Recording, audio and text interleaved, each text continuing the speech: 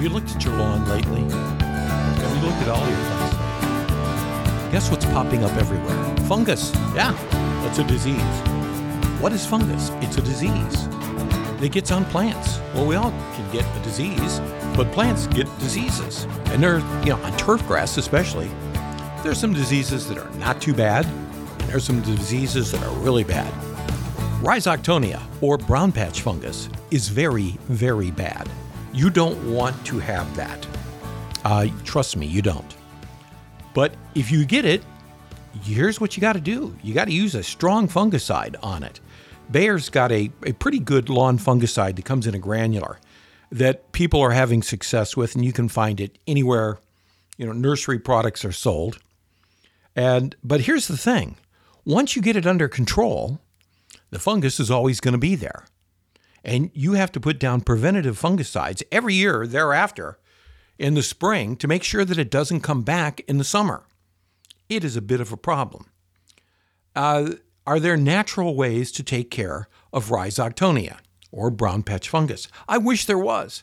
And I've heard some things dilly-dallied about, and I've even tried some things that have been dilly-dallied about over the years, and none of them have ever worked. Nothing has ever worked at all. One of the things you can do culturally to prevent fungus is, number one, do not water at night. Unless, of course, it rains at night, then that's bad.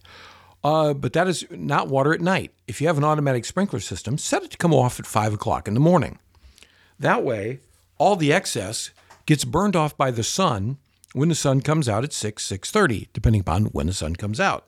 So the grass is, the water's just not sitting on the grass. Here's another thing. Ease up on the nitrogen fertilizer.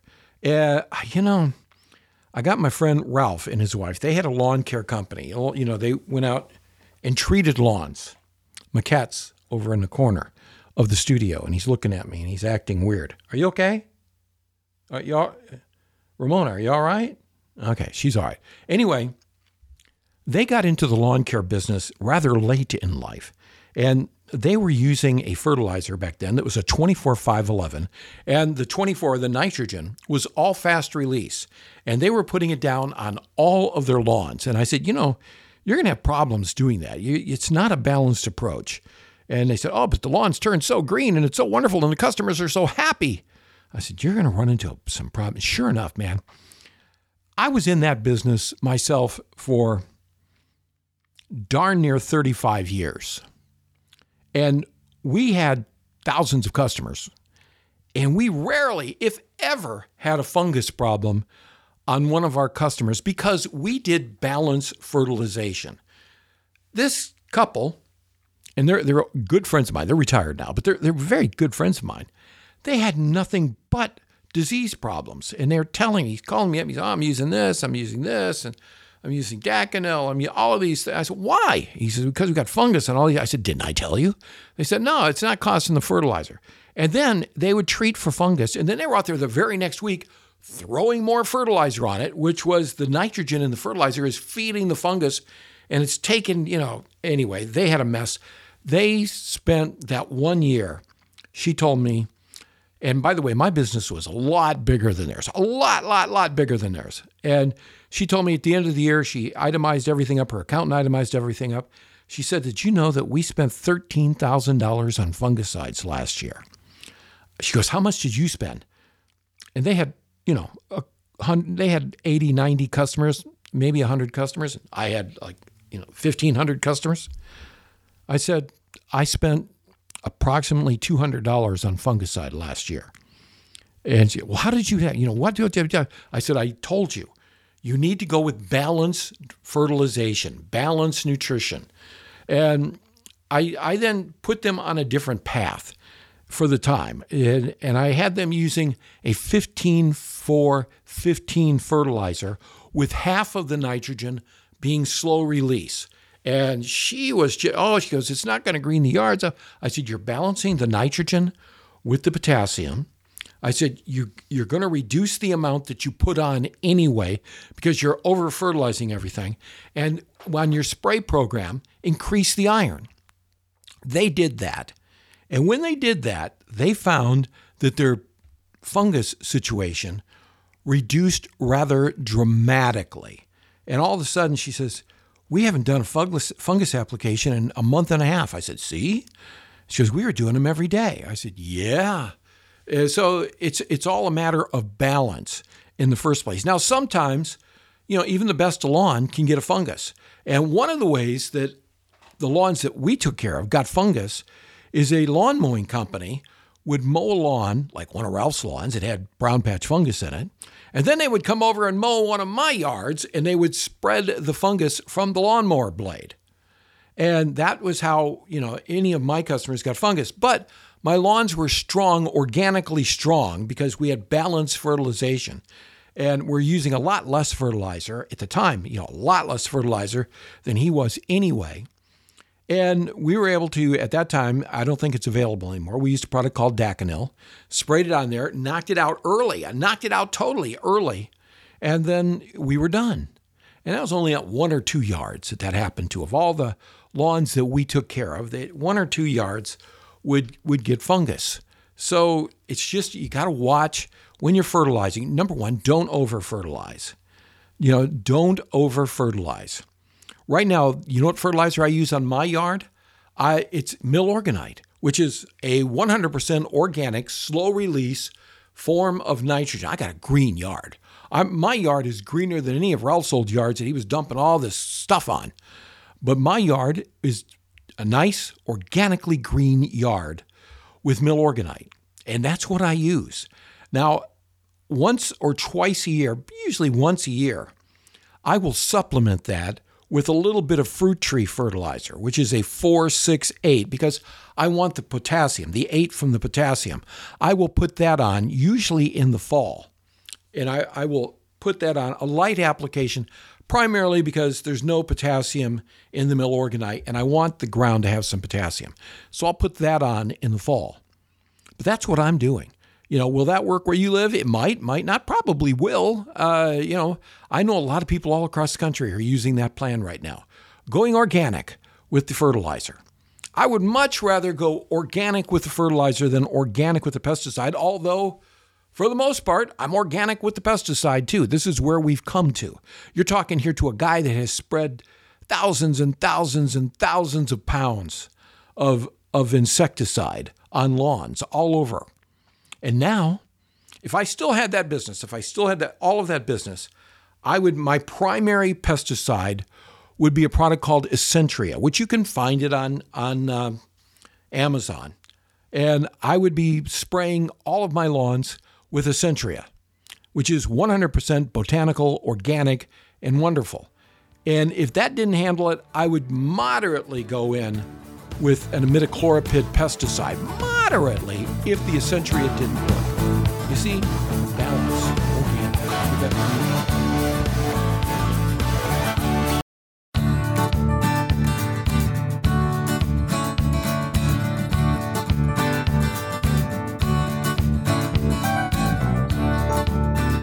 And still, the heat, the humidity, is wreaking havoc on our plants and giving them diseases. Oh my goodness gracious. What are we going to do about this? I'm not sure. Hi, everybody. Welcome to this edition of Ask the Garden Geek. I am Michael Kroos. I started this whole mess 33 years ago on a national level and am wrapping it up in November. Happy about that, too. The podcast, which you are listening to right now, this is actually the radio show and the podcast. This segment and the segment that was before this one will actually be on the podcast. The whole show doesn't go on the podcast. Podcast about 20 minutes, radio show about an hour. So anyhow, podcast will continue along with another podcast. So, it's going to be exciting. Life is going to be good and everything is going to be wonderful. What are we doing about all these diseases that are in our plants? I was looking at my hibiscus just this afternoon. Looked at the hibiscus. Ex-wife number 2, Diane, was here. We actually went out to dinner. We come back and she goes, Michael, your hibiscus looks terrible. And I said, yeah. And I looked at it, had a little leaf spot on it. I said, wow, well, what are we going to do about that?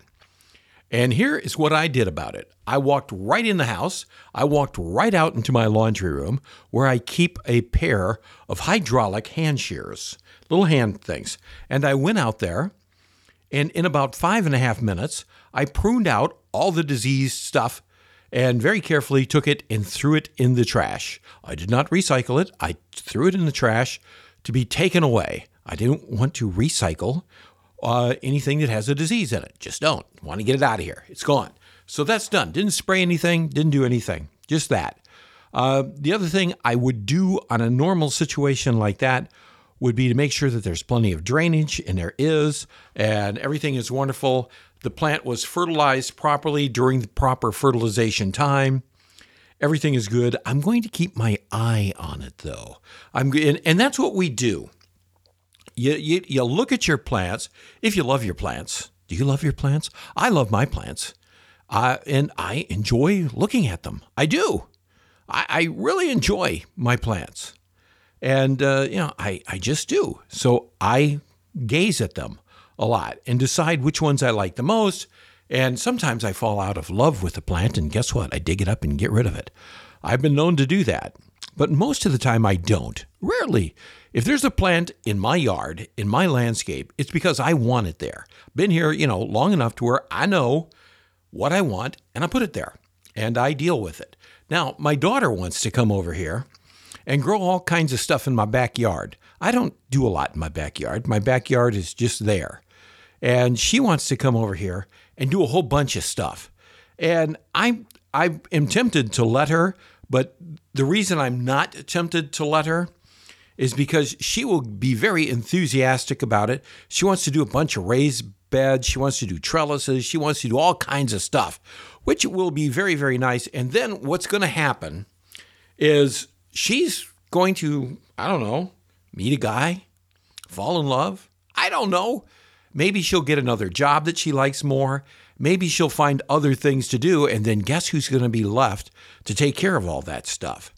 And I've worked very hard over the past, several years to put my environment in a place where up until recently, I could maintain it myself very nicely, and it still looked very attractive. Now, when I get these medical issues that I have done with, and I'm going to get to the bottom of all of this, and I will take over maintaining the lawn again. But until then, I don't. But up until this sort of happened, I had all the plants that I wanted that, required X number of hours worth of maintenance a year. And I was very excited about that. And I took care of it. Everybody compliments my landscape. Everybody compliments my lawn. And it's nice. I've got a fenced-in backyard with a 6-foot privacy fence. I don't care about it. I don't spend a lot of time out there. I just don't. I've got other things going on in my life. So I don't spend a lot of, if I had young kids and I had a dog, I don't have a dog, thank God, I'd be probably spending more time out there. Now, my daughter's been over here lately. Gosh, she wants to put a canopy. She wants to do all this stuff. And I don't go out there. She doesn't live here. I live here. So I'm probably not going to do that. She's just figuring all kinds of ways to spend my money to make the backyard a wonderful oasis. And I don't care. Nobody sees the backyard. Backyard gets mowed. Backyard gets, taken care of. There's no weeds. Everything is prim and proper back there. But it is not a show place. And I don't care about it because I'm at the age where I don't want to be out there doing a lot of maintenance other than mowing and going out there with the weed whacker, and doing that. That's all I care about doing. And, front yard, I spend more time on, but not that much time because, again, I've got it down to a science as to what I can take care of. Now, I remember when I was in the other house, which was much bigger, I had a much bigger backyard, and I had kids, and I had dogs, and I had all kinds of stuff going on back there. I was back there constantly doing things, planting things and growing things. I had a vegetable garden back there. I had compost pile back there. I miss the compost pile.